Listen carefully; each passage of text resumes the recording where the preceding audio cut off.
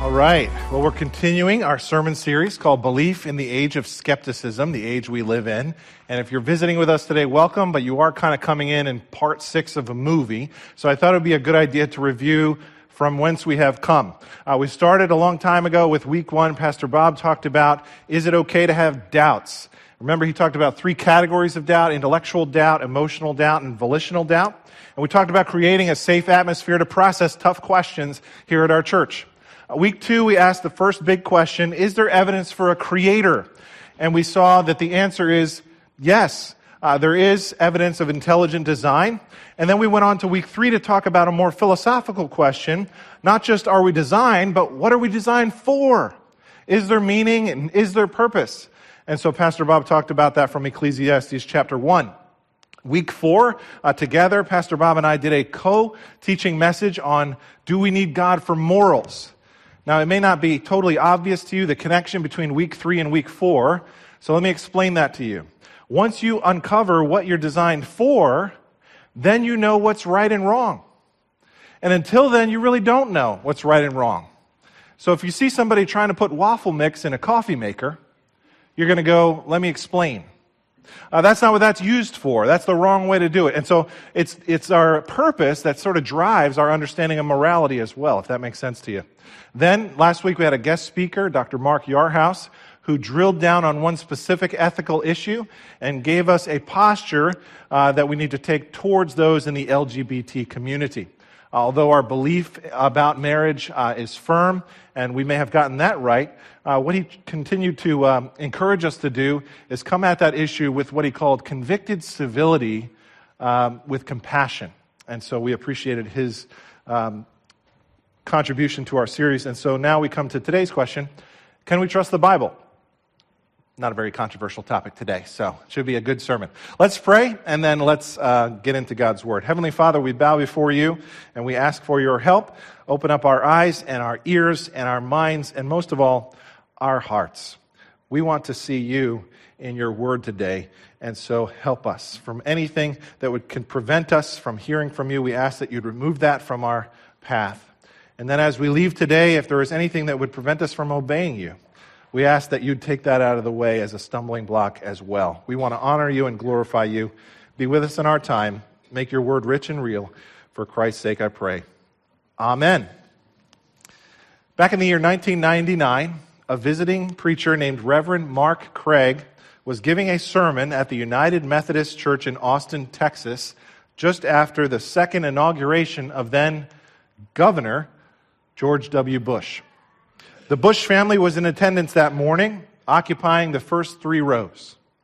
Reverend Craig, knowing the occasion that morning, preached a sermon on the life of Moses. In that sermon, he drew this conclusion, quote, "It is not enough to have an ethical compass to know right from wrong. America needs leaders who have the moral courage to do what is right for the right reason. It's not always easy or convenient for leaders to step forward. Even Moses had doubts." In David Aikman's book, A Man of Faith, George Bush made this comment about that sermon. Quote, "The sermon spoke straight to my heart and my life. It seemed the pastor was challenging me to do more. I've heard powerful sermons, inspiring sermons, and a few too many boring sermons." I preached some of those. "But this sermon reached out and grabbed me and changed my life." Aikman summarizes, what George W. Bush believes happened during Reverend Mark Craig's sermon was that the Almighty was speaking through the pastor to encourage him to run for the presidency of the United States. Whoa. Brothers and sisters, my point this morning is not a political one whatsoever. The point I'm trying to make is simply this. It is a forgotten sub-point of history that George W. Bush's decision to run for president is attributed to a sermon delivered in the setting of a local church where he listened to a pastor proclaim the Word of God. In other words, when this book was read, he believed God was speaking directly to him. This book makes an astonishing claim, and the claim is that God can be found when you read these pages. That's an amazing claim if you think about it. And many people today have trouble with that claim. There's been a huge shift in our country on this issue. In their book, Good Faith, Gabe Lyons and David Kinnaman state in their research that among those age 18 to 31, fewer than half believe the Bible is their authority. Compare that to the older generation of 70 plus, where 3 out of 4 believe the Bible was their authority. Those in the younger age bracket described the Bible as, quote, just a story, unquote. 38% of them said it was just, quote, mythology, unquote. And 30% said it was, quote, a fairy tale, unquote. Some people say, how can I believe in this book? It records all these ancient events by goat herders, events which we can't verify. Only stupid, suggestible, naive people believe in that. And since I'm not one of those, I'm not going to believe the Bible.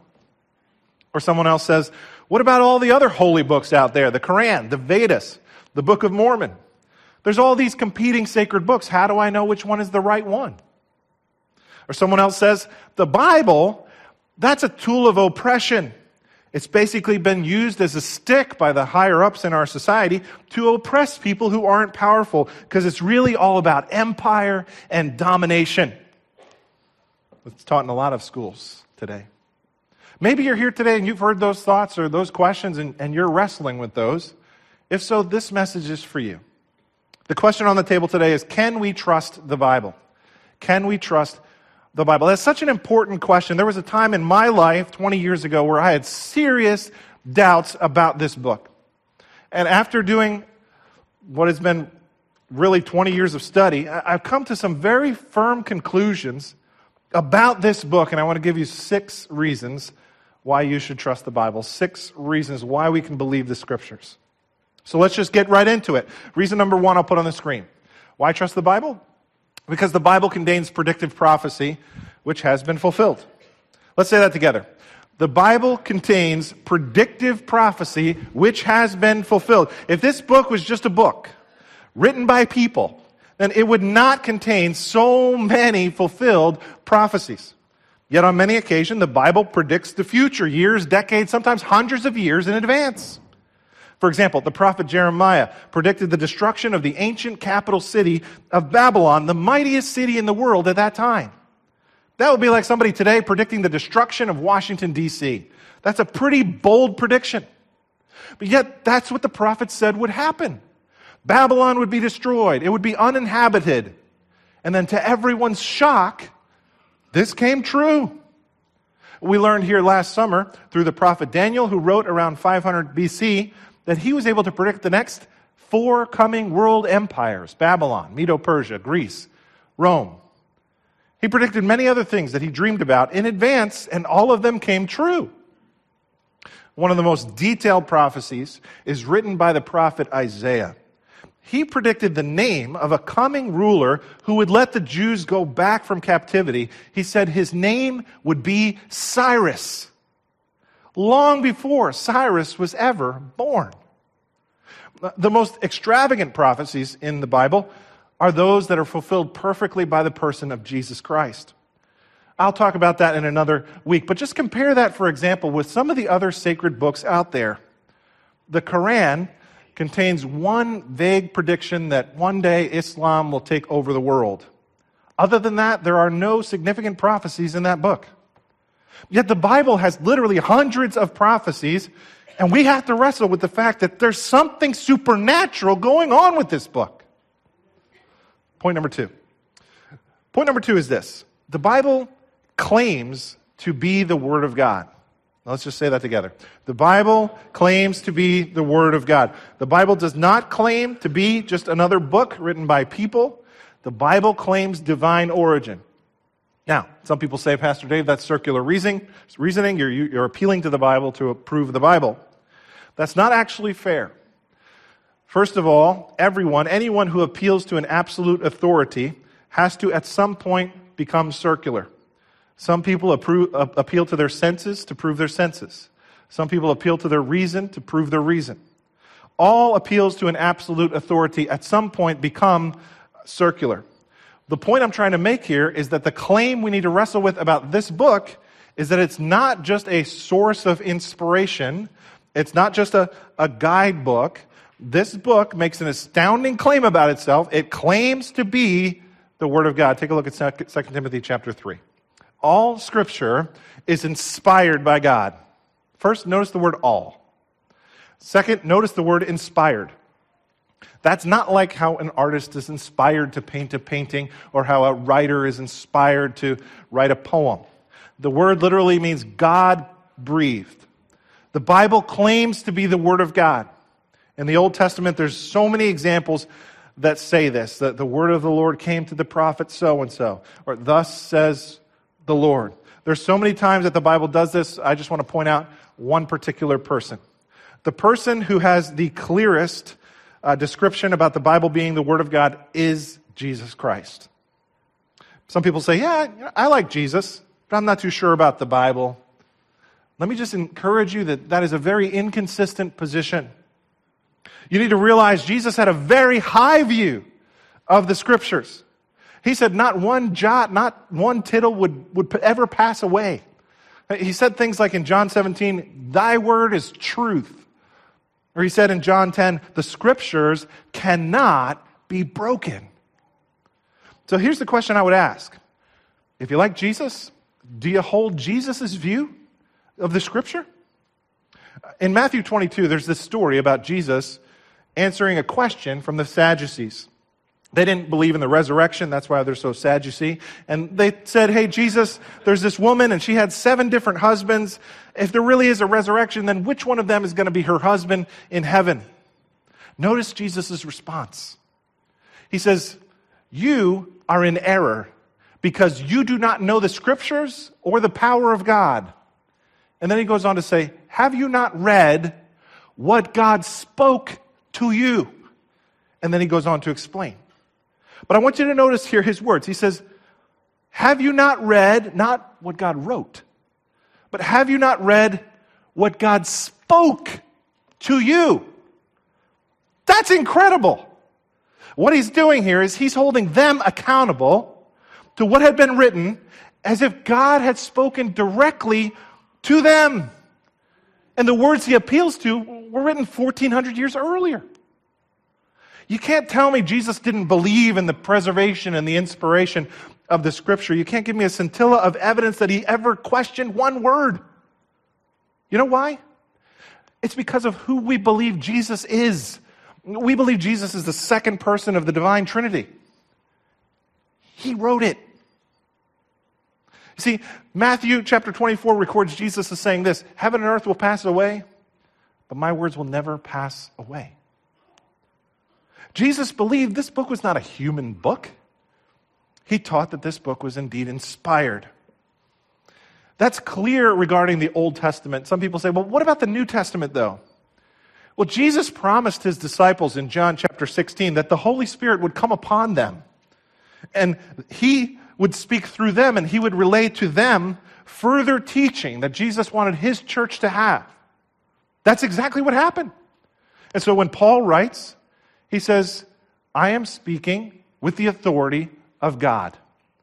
And so we see Paul quotes Luke as Scripture. And then Luke quotes Matthew as Scripture. And then Jude quotes Peter as Scripture. And then look at what Peter says about the Apostle Paul's writings. He says this at the end of his second epistle. His, meaning Paul's letters, contain some things that are hard to understand. And we all said, amen. Yes, Paul's letters contain some things that are hard to understand. That's true. Which ignorant and unstable people distort as they do the other what? Scriptures.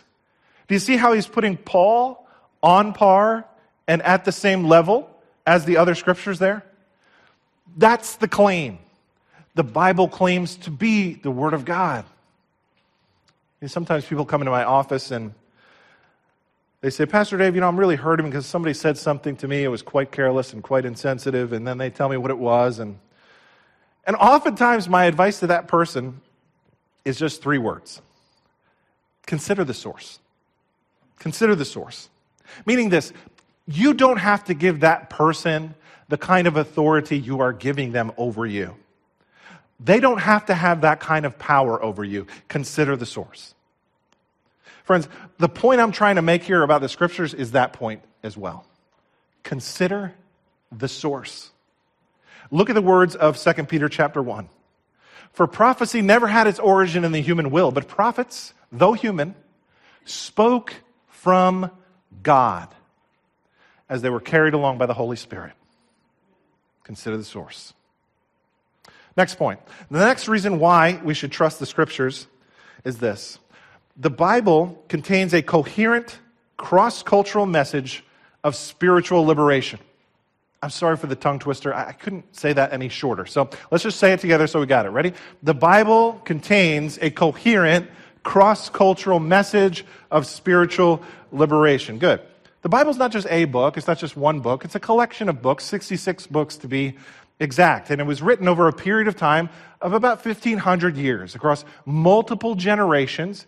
It involves 3 different languages, Hebrew, Aramaic, and Greek. And it was written on 3 different continents, Africa, Europe, and Asia. The Bible is a collection of books written by a variety of different authors. Some books were written by those who were very influential, kings and diplomats. But other books, they're written by poor people, like fishermen and average day laborers. People like Amos, who was a fig picker. There are 40 different authors, all different walks of life. But it's amazing to me how unified and coherent the message of the whole Bible still is. Do you know how difficult it is to get religious people to agree on anything? Here we have these 40 different authors, and they're all telling the same amazing, coherent story, which has agreement in all of its parts. There's this consistent narrative about our God, the Creator and the Redeemer of His people, through the Messiah, all for His glory. There's a wholeness about the Bible, which I believe testifies not only to its uniqueness, but also to the fact that this is not just Victor's history. This is not a tool that was put together by the powerful, because its authors come from all these different socioeconomic backgrounds. If you actually read this book, you'll know how often it rebukes those at the very top of our society. You'll know how often it actually encourages those at the low level of our society to, at times, engage in civil disobedience.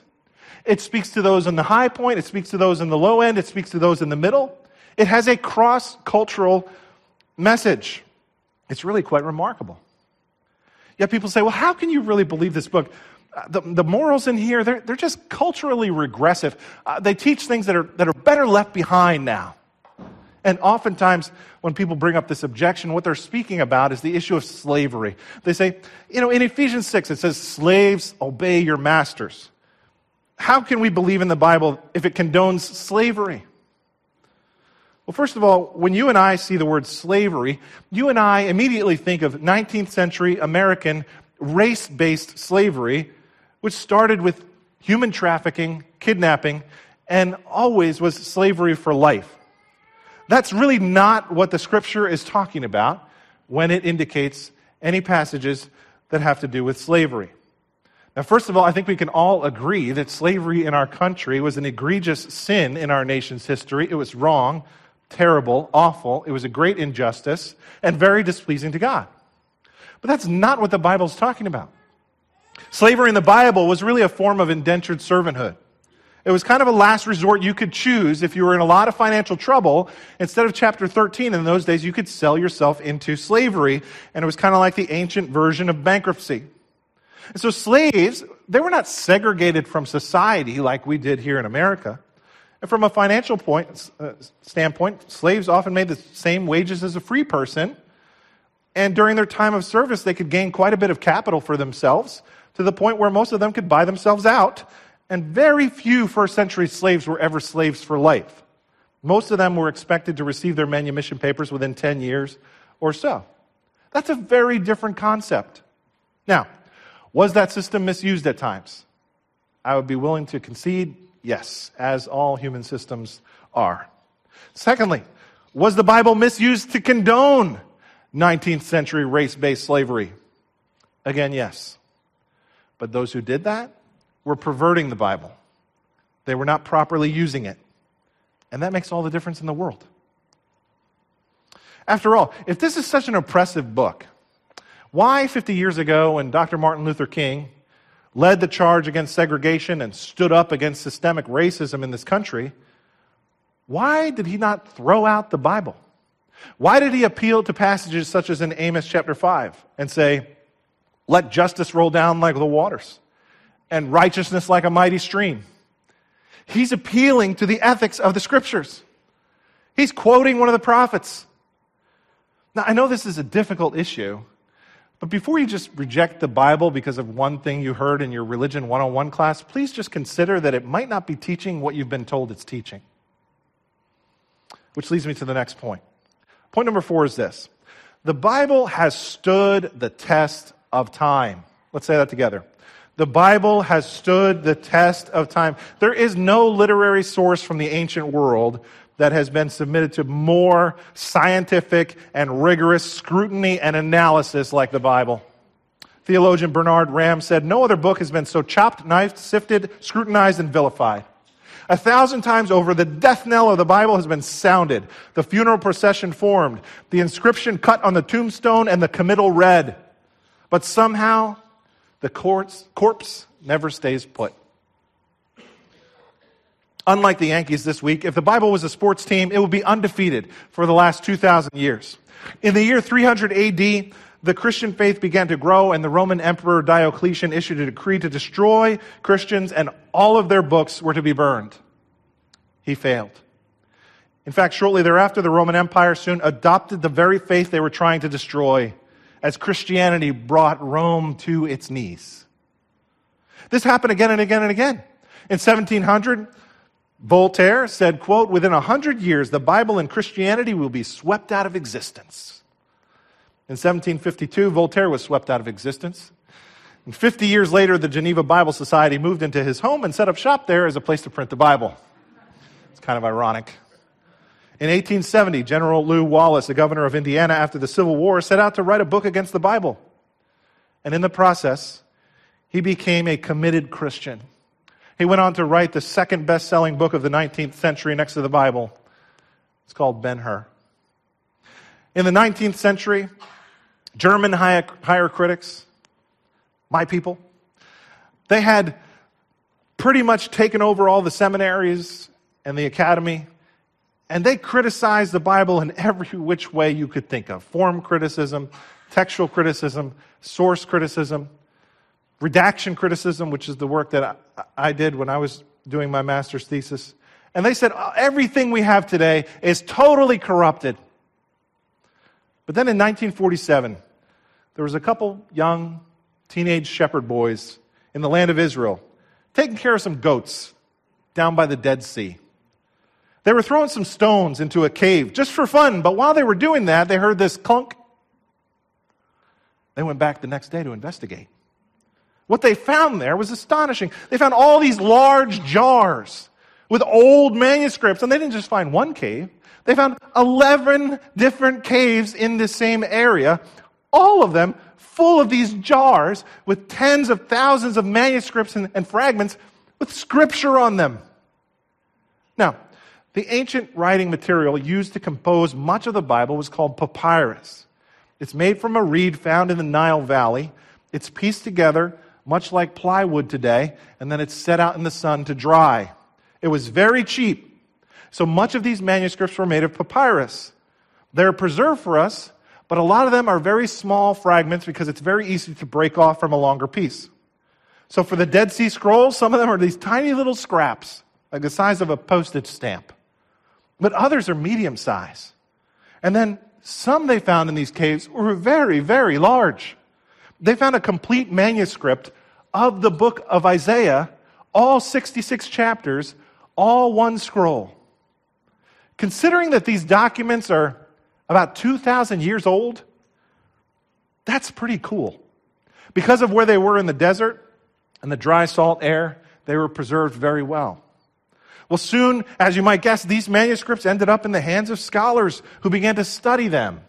And many of them sought to disprove the accuracy of our modern-day scriptures with them because they assumed these new documents would expose significant errors in the documents that we have today. But you know what they found? When you compare them side by side with what we had, it was exactly the opposite. All the Dead Sea Scrolls really showed us was that even if we move back our collection by over 1,000 years earlier, the text was exactly the same. Put them side by side and you can compare and contrast, and some of the Dead Sea Scrolls are actually in better shape than the stuff we had. All we learned was that the scribes did their job very well. And once again, the critics were silenced because the Bible has stood the test of time. Pastor John Lee put it this way: down through the years, the Bible has been a mighty anvil that has worn out many of the puny hammers of the scoffers. Point number 5. Point number 5 is this: the Bible is repeatedly confirmed historically through archaeology. The field of archaeology is really only a couple hundred years old, but it is a great ally to the Christian faith. There's so many examples. I could get up here and really geek out on you on archaeology, so I'm not going to do that, but I just want to give you my favorite 4. So just pretend we're sitting down and you grab your cup of hot cocoa or your pumpkin spice latte, and we're going to go through a 4-part photo album together, all right? Number 1. In 1979, they discovered a small silver scroll, silver amulets. It dated to 600 BC. This was something that they would wear around their neck like jewelry. It was found during the excavation of a tomb, accidentally. There was this little kid who kept bothering the head archaeologist and pulling on his, and he said, yeah, go over there. He starts banging on the floor with a hammer. The whole floor falls through and they find all this open area, and inside this open area, they find these silver amulets. To everyone's great surprise, they find verses of Scripture inside of there, and it remains the oldest piece of Scripture we have to this day, as it contains a portion of Numbers chapter 6. The problem with that is Numbers chapter 6 wasn't supposed to exist at that time. They thought the whole Old Testament was crafted somewhere between 400 and 200 BC at that time. But then they find this scroll that's dated much earlier. One of my profs at Dallas, Dr. Eugene Merrill, said this: the amulet scroll disproved decades of liberal biblical studies in one small discovery. It's amazing. Another detail of ancient Israel that is widely mocked and held to be impossible was the biblical claim that King Hezekiah diverted the entire water supply of Jerusalem to provide water for the city in the time of siege warfare. But then in 1938, biblical scholar Edward Robinson shook up the archaeological world by discovering Hezekiah's tunnel, a tunnel which is 1,750 feet long, complete with ancient inscriptions explaining how the tunnel was first made. Today, it's a major tourist attraction. How many of you have been to Israel? You've been to Hezekiah's tunnel? Yeah, lots of us. Again, testifying to the reliability of the biblical story. You can read about it in 2 Chronicles 32. Here it is. Number 3, another significant point of attack against our faith was the lack of any extra biblical evidence mentioning King David. Since I was named after King David, this concerned me. They doubted the existence of David altogether. But then in 1993, we found this stone. It has text on it, and it's dated to 830 BC. It's the account of a nearby pagan king in his journals and his military operations against, guess who? They're fighting against the house of David. He's fighting against Israel. Again, Dr. Merrill says this: this puts the historical existence of David beyond doubt, and furthermore shows him to be so powerful a figure that the nation was named for him. Did King David exist as a powerful king during the time the Bible says he existed? Absolutely. You can't deny the facts. Facts are stubborn things, John Adams said. Number 4, for a long time, people doubted the existence of Pontius Pilate. Until 1961, a group of archaeologists were excavating an ancient Roman theater in Israel, and they found this limestone block with a surprising inscription: Pontius Pilate, prefect of Judea. What's the date? 1st century. This verifies that Pontius Pilate really did live and he really did serve in the political role that the Bible reports he did. It's amazing. Now, there's so many more examples that I don't really have time to share, maybe another time, but many of the Bible's characters and places and events have been verified. Why? Because they are grounded in real history. You compare that to other faiths. One of my professors, Dr. Gordon Johnston, shared with us that Brigham Young University actually has a hard time keeping the department chair for the archaeology department filled because they have yet to find any archaeological evidence for any of the battles or the coins or the horses or the everyday objects of life that the Book of Mormon says should be in the early Americas during the time that they say it happened. Compare that to the kind of corroboration we find in the ground through the spade with the sacred scriptures. My challenge for you is just look into biblical archaeology a little bit. You don't have to be a geek like me, but you can find out some things, and I think you'll find it to be fascinating. It's a magazine that comes every 2 months. You go to their website, you can even get a free trial issue. So there you go. My point is that modern archaeology repeatedly confirms the historical reliability of what the scriptures say happened actually happened. Why trust the Bible? Because of archaeology. Last point. Point number 6 is my favorite point to talk about. Why trust the Bible? Because the Bible has been preserved with a high degree of accuracy. Here we're talking about what's called textual transmission. Recently, I was reading Newsweek, and I came across a quote, made me want to throw the magazine across the room. The author said this, quote, "No television preacher has ever read the Bible. Neither has any evangelical politician. Neither has the Pope. Neither have I. Neither have you. At best, all we've read are bad translations. A translation of translations of translations of hand-copied copies of copies of copies of copies and on hundreds of times." Is that true?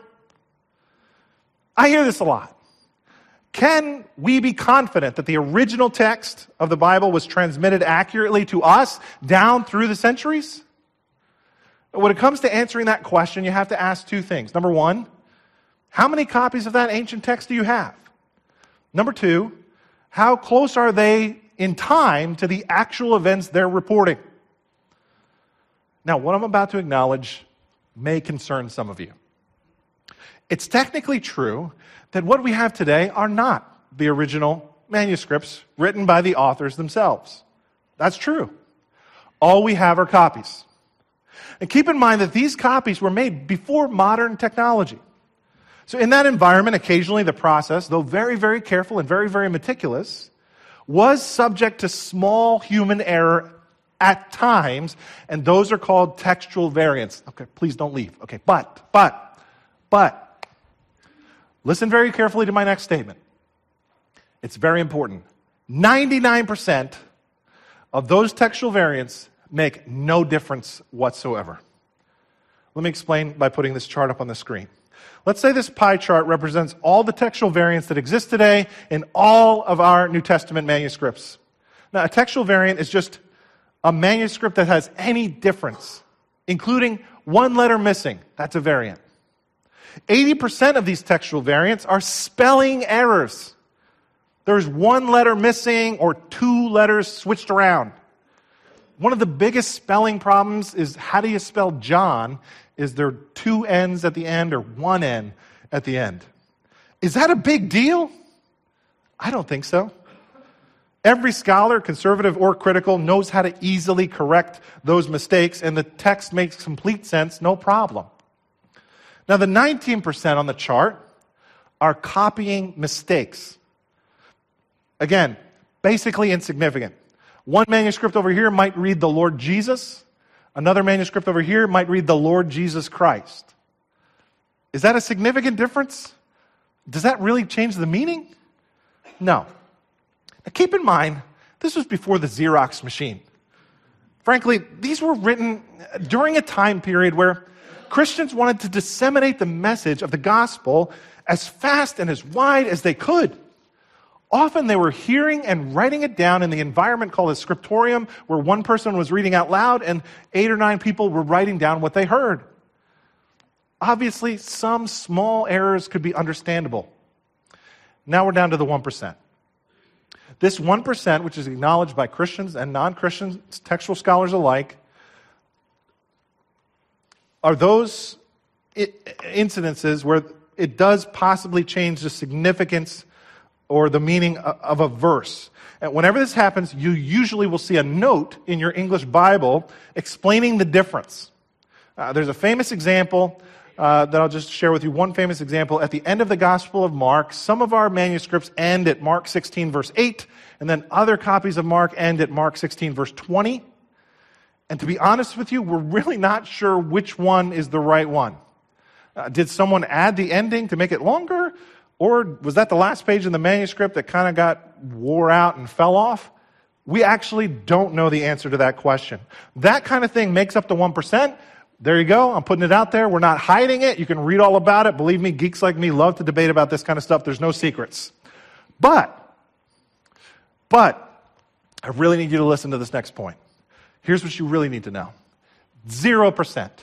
0% of all the textual variants that we have anything to do with any of the major doctrines of the Christian faith. 0%.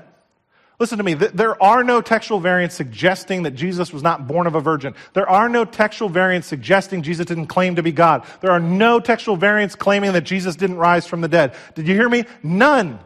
Everybody knows this. In fact, I'm going to read you a quote from one of the most critical scholars out there today, Bart Ehrman. He acknowledges to what I just said. Listen to how he says it. The essential Christian beliefs are not affected by the manuscript differences in the New Testament. That is the most radical skeptic out there. Look at what he says. Even Bart Ehrman acknowledges this reality. He knows the truth that the New Testament manuscripts we have are highly reliable and highly accurate, and we have so many of them, which makes it really easy to compare and contrast and deduce which reading is probably the most original. We have over 5,700 manuscripts of the New Testament. That's a lot compared to every other source of antiquity. How many of you have heard of the philosopher Plato? He's probably the most widely known philosopher of all time. How many ancient copies exist of Plato's writings? Remember, in the New Testament, over 5,000. For Plato, there are, can I get a drum roll, please? 7. 7? It's kind of funny, isn't it? You know what's not funny? The double standard. Have you ever heard anyone question the reliability of Plato's writings? Me neither. You know, it's a historical fact that there are textual variants in the Quran. How come there's not a New York Times bestseller called Misquoting Muhammad? I don't know. But here's what I do know. Listen to this quote from one of my professors, Dan Wallace. The wealth of material that is available for determining the wording of the original New Testament is staggering. More than 5,700 Greek New Testament manuscripts, as many as 20,000 versions, and more than 1 million quotations by patristic writers. In comparison with the average ancient Greek author, the New Testament copies are well over 1,000 times more plentiful. He goes on to say all the copies of the works of an average Greek author would stack up to like 4 feet high. Everything put together. And yet, the copies of the New Testament would stack up a mile high. This is indeed an embarrassment of riches. And isn't it like our God to leave us a witness? That answers the number of sources we have. But how close are they to the events that they describe? We have 12 New Testament manuscripts from between 100 and 200 AD, and we have about 100 more manuscripts that date between 200 and 300 AD. After that, it just goes off the charts. And we begin to use a material in the ancient world that was called parchment, much more expensive. It was made not from papyrus, it was made from the skin of sheep and goats. And it was used up until the Middle Ages when paper kind of took over. So lots of the longer pieces we have of the Bible are on parchment, like this one right here, Codex Sinaiticus is a complete copy of the whole New Testament from 330 AD. You can look at it. It's in a British museum in London. Codex Vaticanus, same thing. This is really good evidence that what was originally written is what we're reading today in our translations. If I could just maybe visually represent it on the stage, just imagine if there's a timeline up here and I'm standing here at ground zero during Jesus' life. The biographies that were written about Jesus' life, let's say the Gospel of Mark, was probably written right here at about 50, 55 AD. That's kind of like pretty close to the events, right? 20 years later? 20 years ago, guys, it was 1998. You guys remember some stuff from 1998? Okay, it's not that long ago. Okay, now let's just compare that to someone else. Let's take, for example, if ground zero here is Alexander the Great, his life. What do you think is the oldest surviving copy of a biography of Alexander the Great? Because we know a lot about him, right? He was age 33, conquered the Grecian world. We know about his battles and all kinds of stuff. The copy that's closest to his life is over here, 330 years later. Does anybody ever talk about how we can question the reliability of our biographies of Alexander the Great? I don't hear them talking about that. Say we do Aristotle. This is ground zero, Aristotle. The copy we have of Aristotle's writings is, I'd have to go in the parking lot. It's 1,400 years after Aristotle. Does anybody ever question the reliability of Aristotle's writings? You see the double standard there? The New Testament is far superior than any other ancient work. Look at what Dr. White says. The New Testament manuscript tradition is deeper, wider, and earlier than any other relevant work of antiquity.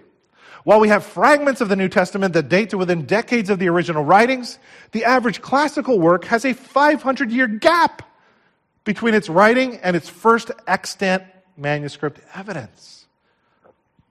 Let me just give you one more example.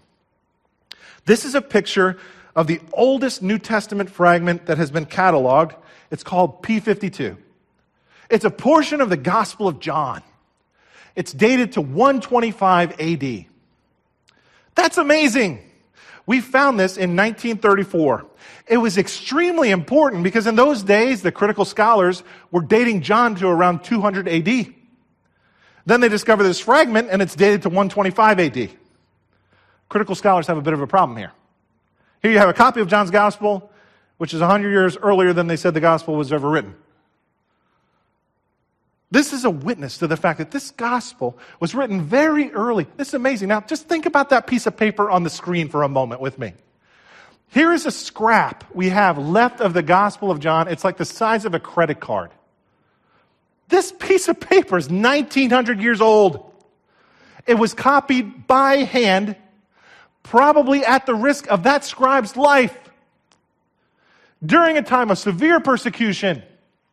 Now we have it, and we can read exactly what it says. And you know what's fascinating?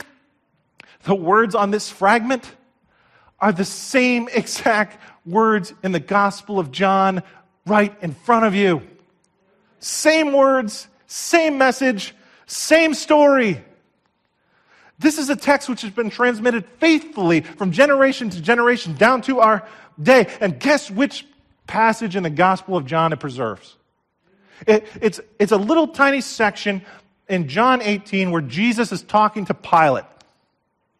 In this fragment, Jesus Christ says this: I am a king. For this purpose I was born. For this purpose I have come into the world, to bear witness to the truth. Everyone who is of the truth listens to my voice. Please forgive me if I cannot help but to see the hand of God in this incredible find. The question you have to ask is, when you read this book, do you hear the voice of Jesus Christ? When you read the Bible, do you hear his voice? Why trust the Bible? Here are 6 really good reasons. But let me just say something a lot more personal than that. I love the evidences for the Bible. But the main reason I'm a Christian is because of the description of the main character. I find Jesus Christ to be so compelling. When I open this book and I read about him and I hear his teachings and I see what he did, I cannot imagine a more incredible, more perfect, more beautiful figure. He is impeccable. His teachings are brilliant. Jesus' temperament is so balanced. In his majesty, he is so high above all others, but then in his humility, he stoops lower than anyone can go. His justice is strong and unwavering, but then his mercy is lavish and quick to restore. He's always tender, but never weak. He's always bold, but never harsh. He has unbending convictions when he stands before these rulers, but then he's totally approachable as he's surrounded by little kids. He gave his life for you. That's why I believe this book. The Bible is his story. And he says, this is how you get to know me. I know you. I want you to know me. And you find out who he is in that book right there. I'm reminded of the words of the hymn. I stand amazed in the presence of Jesus the Nazarene and wonder how he could love me, a sinner condemned, unclean. How marvelous, how wonderful is my Savior's love for me. Which brings me to you. How about you? What will you do with this book? If this book is true, it has major implications for your life. And if this book is true and you don't follow out those implications, there are major consequences to that decision. Imagine if you had to make an investment. Imagine if you had a sum of money and you had to choose your investor. And someone else has the sum of money and they have to choose their investor. Well, let's say your friend over here did really well, but you lost it all. What's the difference? The difference is the person you chose to be your advisor. I argue that your belief about the Bible is so much more important than your choice about who's going to manage your 401k. Yet many people spend so much more time on that decision than they do looking into the credibility and reliability of this book. That doesn't make any sense. Here's my question. What will you do with this book? Will you ignore it? Will you reject it? Or will you take up and read and therein find the voice and listen to the voice of your Savior? There are some more resources in your bulletin. If you want to look into this further, I encourage you to press the Bible. It can stand up to the hardest scrutiny. Worship team, would you come forward as I share one more story? I want to close today with the testimony of Craig Groeschel. Craig Groeschel, if you don't know him, was a self-described drunk frat boy in college. The fraternity that he was a part of got in a lot of trouble and was on notice. And so as a PR move, Craig Groeschel decides to start a Bible study. The problem is he didn't even own a Bible. On his way to the study, a Gideon, that organization that hands out the Bibles, hands him a copy of the New Testament, a little tiny green soft cover. It was through that Bible, Groeschel said, God's living word, that he and the rest of his fraternity brothers trusted in Christ. Craig is now the pastor of the second largest church in America with over 26,000 members. They are on the cutting edge of technology and ministry. And when it came time for them to develop the YouVersion Bible app, it was suggested to Craig that he charge 99 cents as is custom for many Bible apps. But he said this, no, I received my first Gideon Bible for free. I will never charge anyone to download it. His app is now the most popular Bible app available with over 60 million downloads. Friends, there is an astonishing amount of support which testifies to the reliability of the Scriptures. It far exceeds the reliability of any other ancient book in history. From stone carvings to early papyrus, to the printing press, to now digital media and the Bible app. The Bible has been transmitted to us faithfully from generation to generation because it is not just words on a page. It is the very word of the living God which gives hope and life to a dying world. Can you trust the Bible? Yes, without question. The grass withers. The flowers fade. The word of our God stands forever.